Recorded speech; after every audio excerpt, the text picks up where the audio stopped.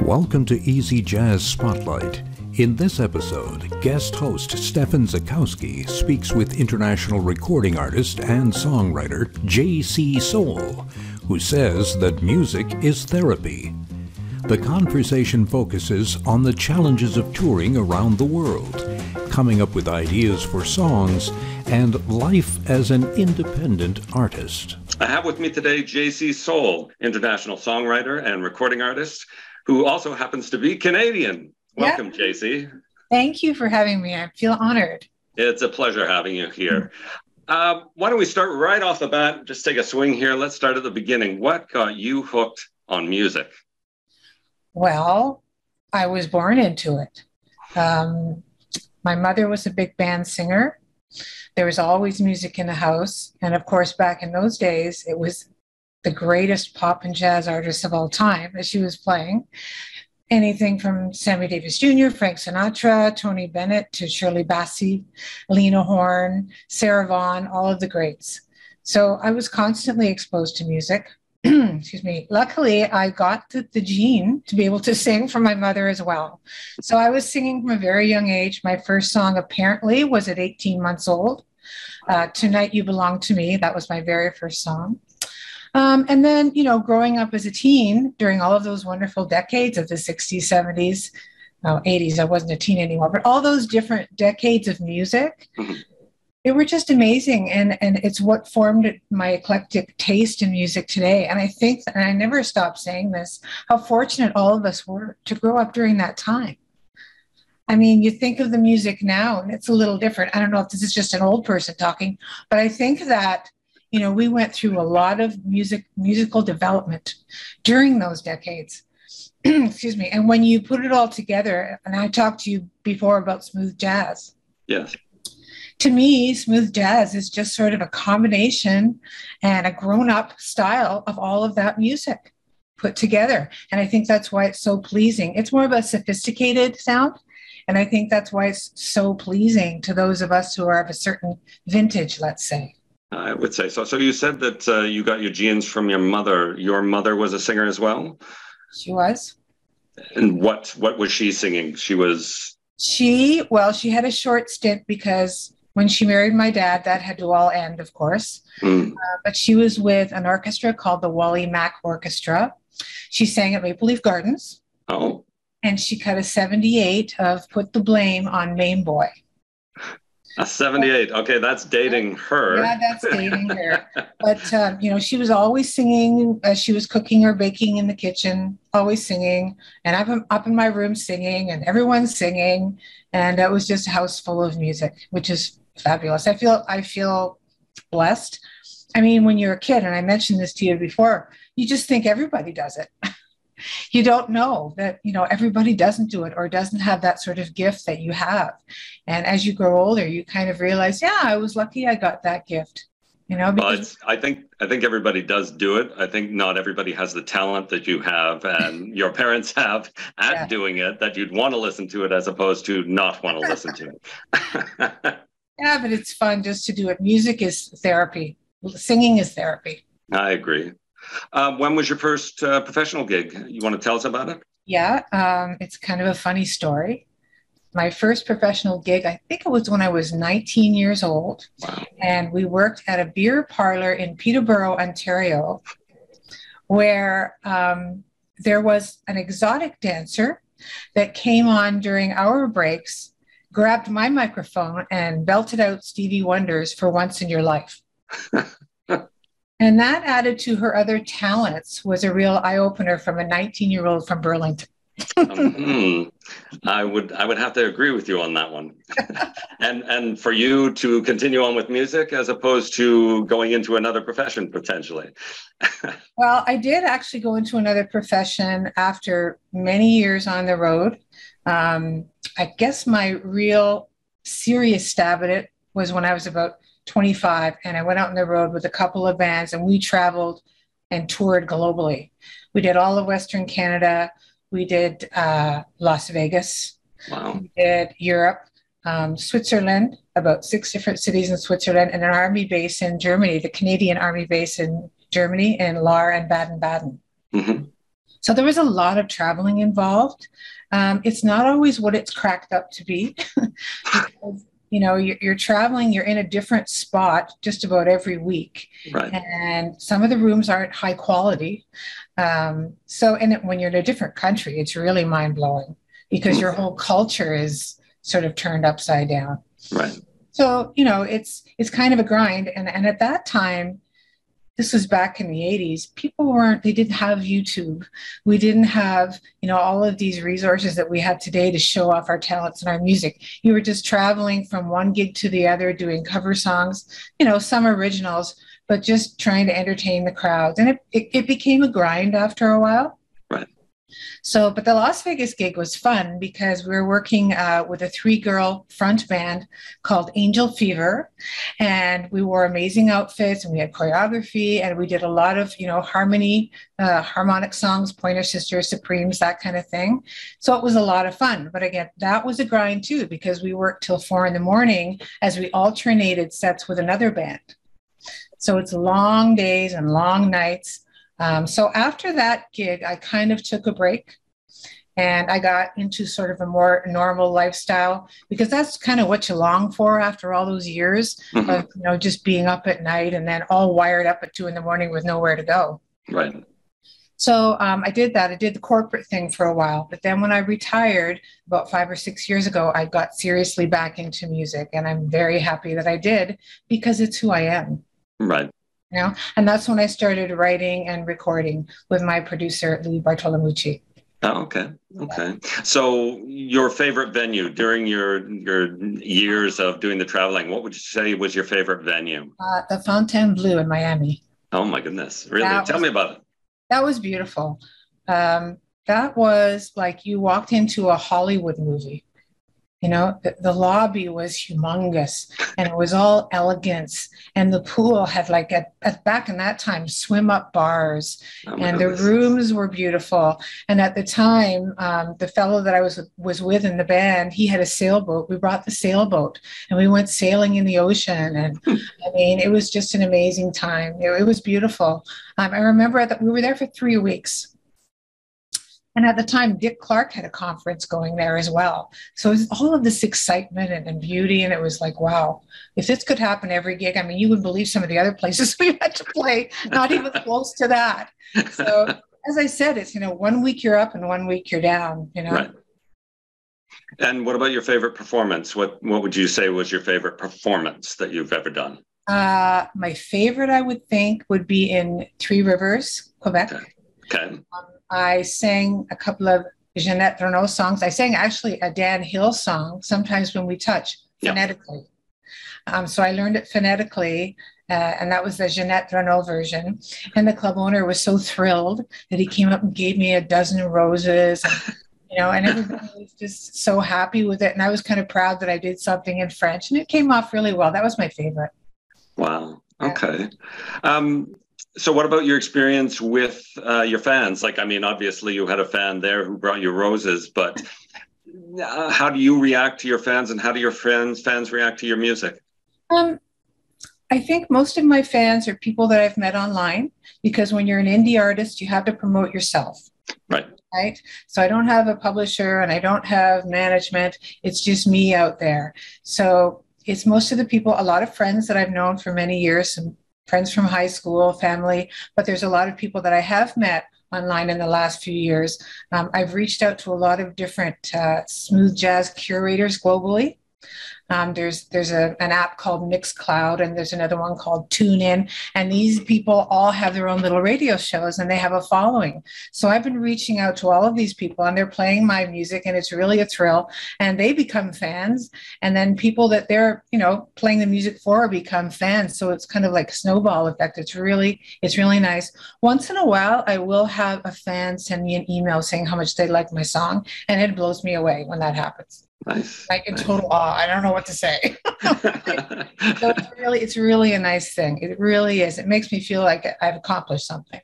Nice. And during your performances, when you were doing the world tours, how were fans interacting then?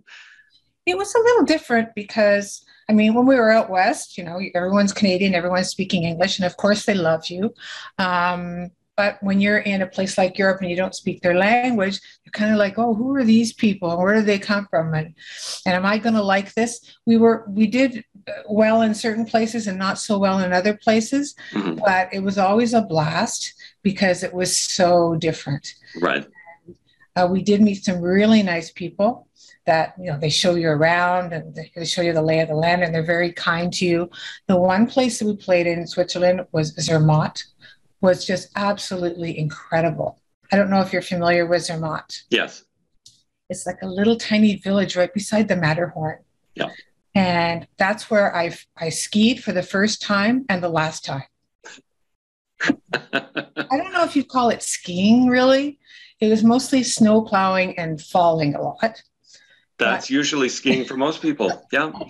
But it was breathtaking because it would take a cable car and then another ski lift and then another ski lift just to get to the top. Right. At one point, I was skiing in a cloud. There was little sparkles all around me. I thought, am I dead? No, it's a cloud. So that was an amazing experience. It was a wonderful time there. When we stayed there, we ate with a bunch of American kids that were working in the hotel. So every night for dinner, we'd all meet and chat, and we got to know all of them too. It was a lot of fun. Nice. So now we're going to get to your creative process, because I know we had conversations about that previously. So walk me through your creative process. And if you miss one of the details that I want to hear, I'm going to pointedly ask you about it. So okay. So you and I had discussed this, and strangely enough, the bathroom is a place of great inspiration. I don't know what it is. Something about showering and brushing your teeth that just sort of sends you into a mind-numbing place where all of these creative ideas sort of appear. And I'm constantly like running out to the kitchen with a towel around my head, saying to my husband, lyric, don't talk, don't speak. And he just stays out of the way. And I'm, jotting down lyrics, or I'm recording some song or tune in my head on my phone. So that's how I begin. And then it develops from there. Once I've got something that I think is, I've got a full verse, chorus, and bridge, I come down to my little work area here. And when I was a teenager, I took some conservatory piano lessons.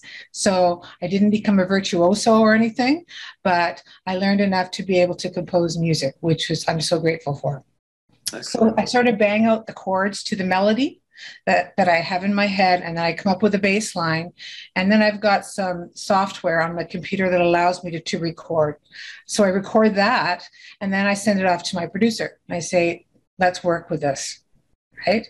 So then I go to his place. He's got a great home studio, and we work with it from there. He bangs it out on the piano, gives me the correct chord progressions. We talk about, how much we want to proceed with this. Do I want to spend a lot of time and money on this? Or is this just going to be in the demo form? What's the groove going to be? How am I going to market it? We start there. And then it kind of organically happens. So I know a lot of artists say that I'm always improving my craft. And I know we've talked about the fact that you're always at the point looking forward, but I have to ask if you have anything from your past, any secret love of something that you did earlier that you feel this was really good at the time. It really showcases what I could do then. And it's kind of a favorite of mine, even though I'm still in the desiring mode of moving forward and progressing with my career, with my capabilities. So do you have one of those? Do you have a secret love? I think that, and you're talking about musically, right? Mm-hmm. Sorry, yes. When I used to love to sing old jazz standards, even when I was a teenager, because again, I was exposed to it, and it's a really beautifully melodic way to express yourself. When you're singing in a band, it's different. Everything's loud. You're competing with instruments. You're not able to be as precise and, and beautiful with your voice as you want to be when you're recording or when you're just singing with a piano. That's what I really would love to do. Just sit back and sing with a pianist and just relax and not have to compete with anything. At the same time, I do like singing with a band because there's all kinds of energy. But yeah, I that's one thing that I did do at one point that I'd really love to do again. Okay. Yeah. And so that leads to collaborations. So tell me about one of your favorite collaborations. And then if you want to go further, talk about what you would like to do as a collaboration. Anybody living, or if you want to go and do an imaginary collaboration, somebody who's no longer with us that you would have loved to have done a collaboration piece with. I guess my favorite collaboration would be with my producer, Lou. He's an amazing musician. He gets what I'm trying to do, which is really important when you have a producer, because it doesn't always work out that way. So this song, Our Groove, which is my very first original song that I wrote.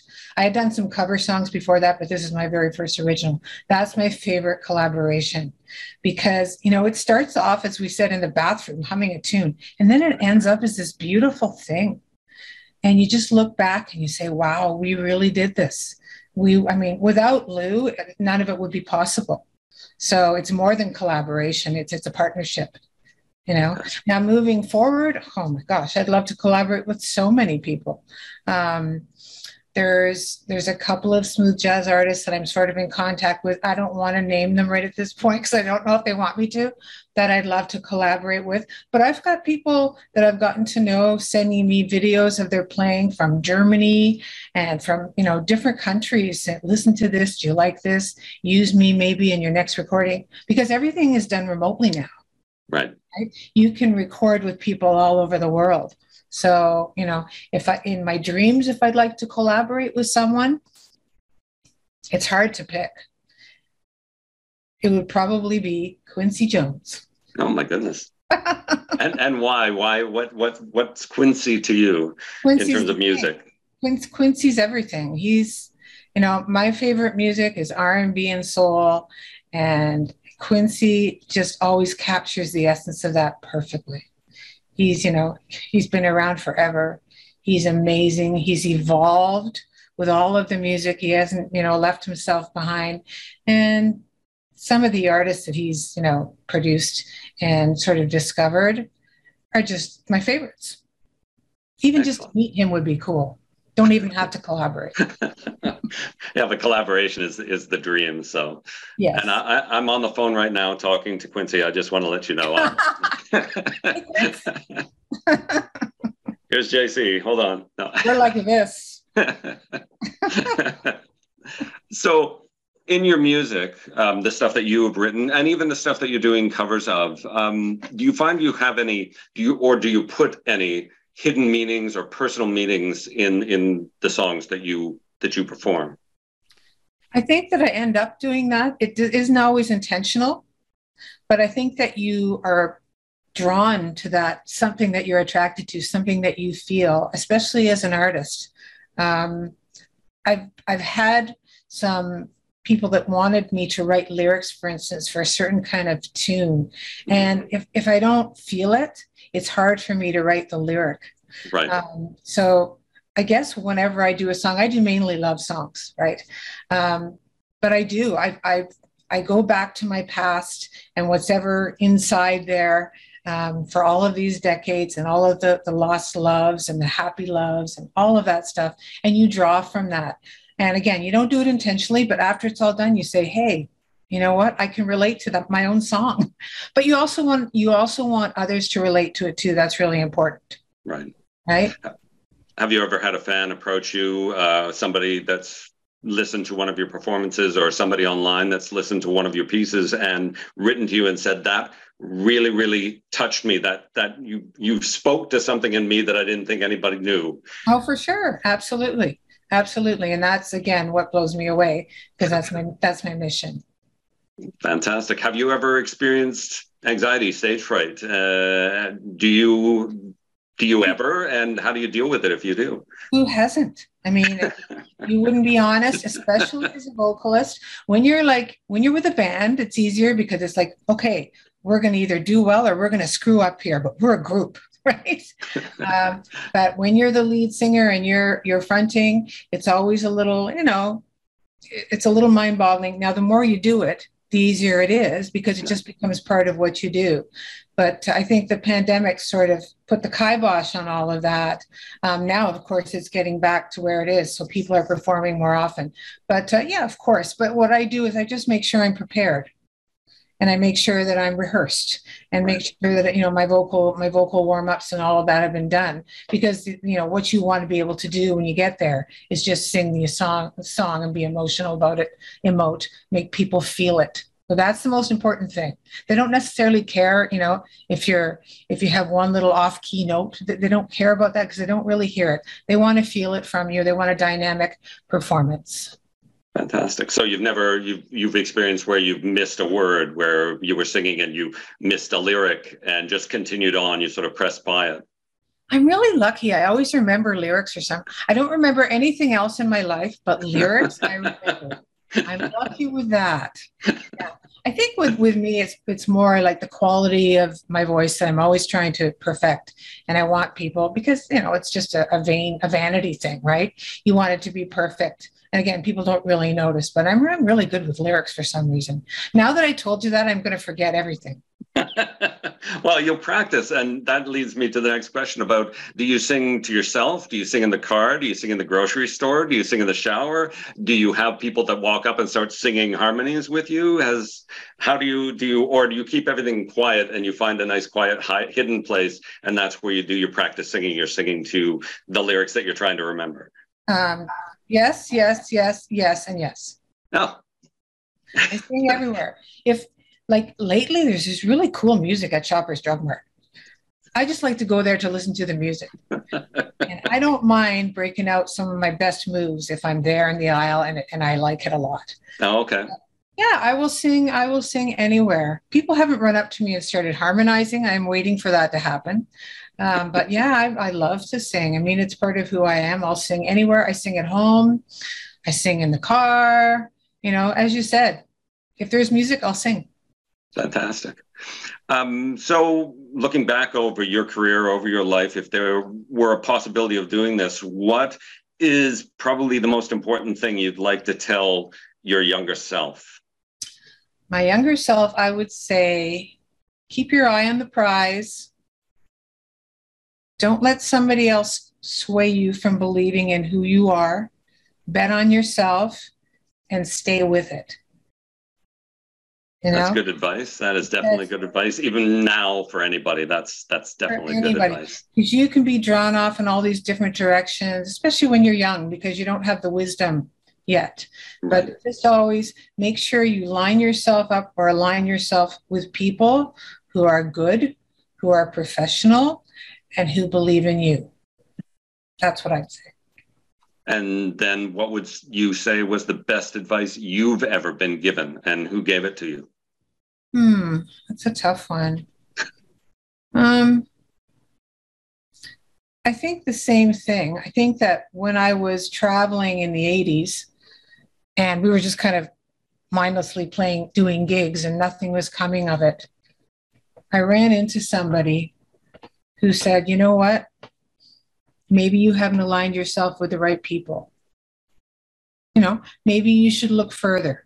Maybe you should give, you know, your talent a little more credit than you do and not just go with the flow. So I kind of took that advice, and that's when I kind of stopped and regrouped. But, you know, it's a tough business. It's not easy. It's very competitive, and you have to really have a lot of self-confidence. Sometimes that takes decades to ingrain in yourself. I'm good. I'm enough. You know, nobody should be able to interfere with who I think I am. And I think that's really, really important. I agree with you. And if JC Soul had not become a musician, what would you be doing right now? I would be, if I wasn't allergic to everything on the planet, I would be living on a farm with all kinds of animals and creatures around me. That would be heaven. So you would become a small farmer. What do they call that? I can't think of the term. Just a gentleman farmer, only you're a gentle lady farmer. So yeah, I wouldn't really want to do farming. I just want to take care of the animals. Oh, okay. Goats, pigs, chickens, just have them all to be my friends, because sometimes I trust animals way much more than I trust humans. I get that. I completely agree on some occasions. Yeah, I mean, you don't have to do much and a dog will love you no matter what. But you definitely have to do a lot to get people to continue to love you, meet you at the door with their tail wagging. I know, that would be a bizarre scene. I have to agree. Yeah. So what's next? What's next for JC Soul? Well, I'm in the process of laying down my vocals for a brand new song that I've written. I'm going to be doing that on Tuesday. We're going to begin the process. So I wanted to release it right away, but I can't because it'll get all lost in the Christmas shuffle. So I'm going to wait till January. But it's got a great horn section. It's like a sort of an R&B, jazzy, poppy tune that everyone will be able to dance to and move to. The horn section is just filled with amazing players. I've got Michael Massaro on sax, and I've got Tony Carlucci on trumpet and flugelhorn, and I've got William Karn on trombone. And then for the bottom, providing us with the pocket, I've got a fantastic team. I've got Calvin Beal and Steve, he's going to kill me. But again, my producer, Lou Bartolomucci, he's the one that makes it all possible. He provides keyboards and he provides guitar. And then he's the one that contacts all of these fine musicians for me. And he does it all remotely. We do the demo, he sends it out. They all get into the groove. They all sort of do their own little piece at home. And then, I mean, this is a lot of work. They have to send all of their pieces and he has to put it all together. So it's all sort of in the pocket together. Steve Heathcote, that's the drummer. And, it'll be an amazing song. I'm so excited about it. I'm hoping that people like it and that some of the radio stations will pick it up. I think they will. We have a great resource here in Canada. Mary Kirk runs 94.7 Smooth Jazz. And so she plays my music. And, there's some other, as I said, the ones in Britain, the ones in Italy, the ones in Ireland, all those little podcasts, I'm hoping that they pick it up too. I hope so too, because having listened to a number of your pieces pre-interview, I find your music really, really good, and I definitely want to hear the next piece drop. My last question for you, and this is the one that you kind of turn your head away and go, I'm not answering anything like that. Do you have a rosebud? So what I mean by that is, the Citizen Kane is the last thing that's said, and it actually is something that it's a defining moment or thing in your life that made you who you are today. Do you have a rosebud? I don't know if I have a defining moment, but my rosebud is life, coping with life. I think over the years, one thing that I've really learned to do is roll with the punches. I've learned humility. I've learned acceptance,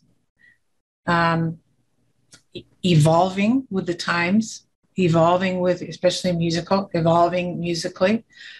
And just sort of loving myself, which isn't always easy for people to do.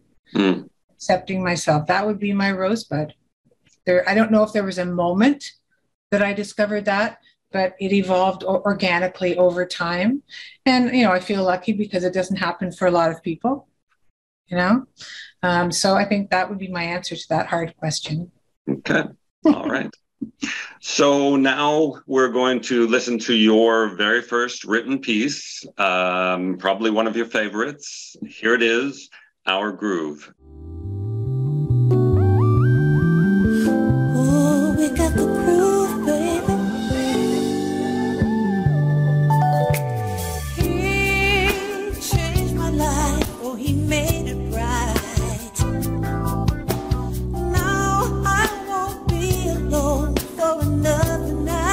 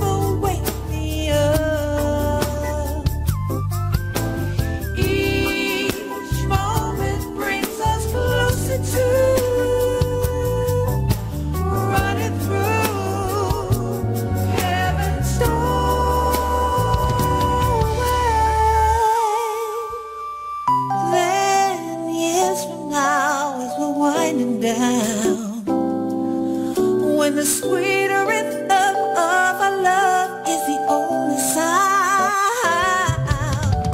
We'll share the joy of a life fulfilled.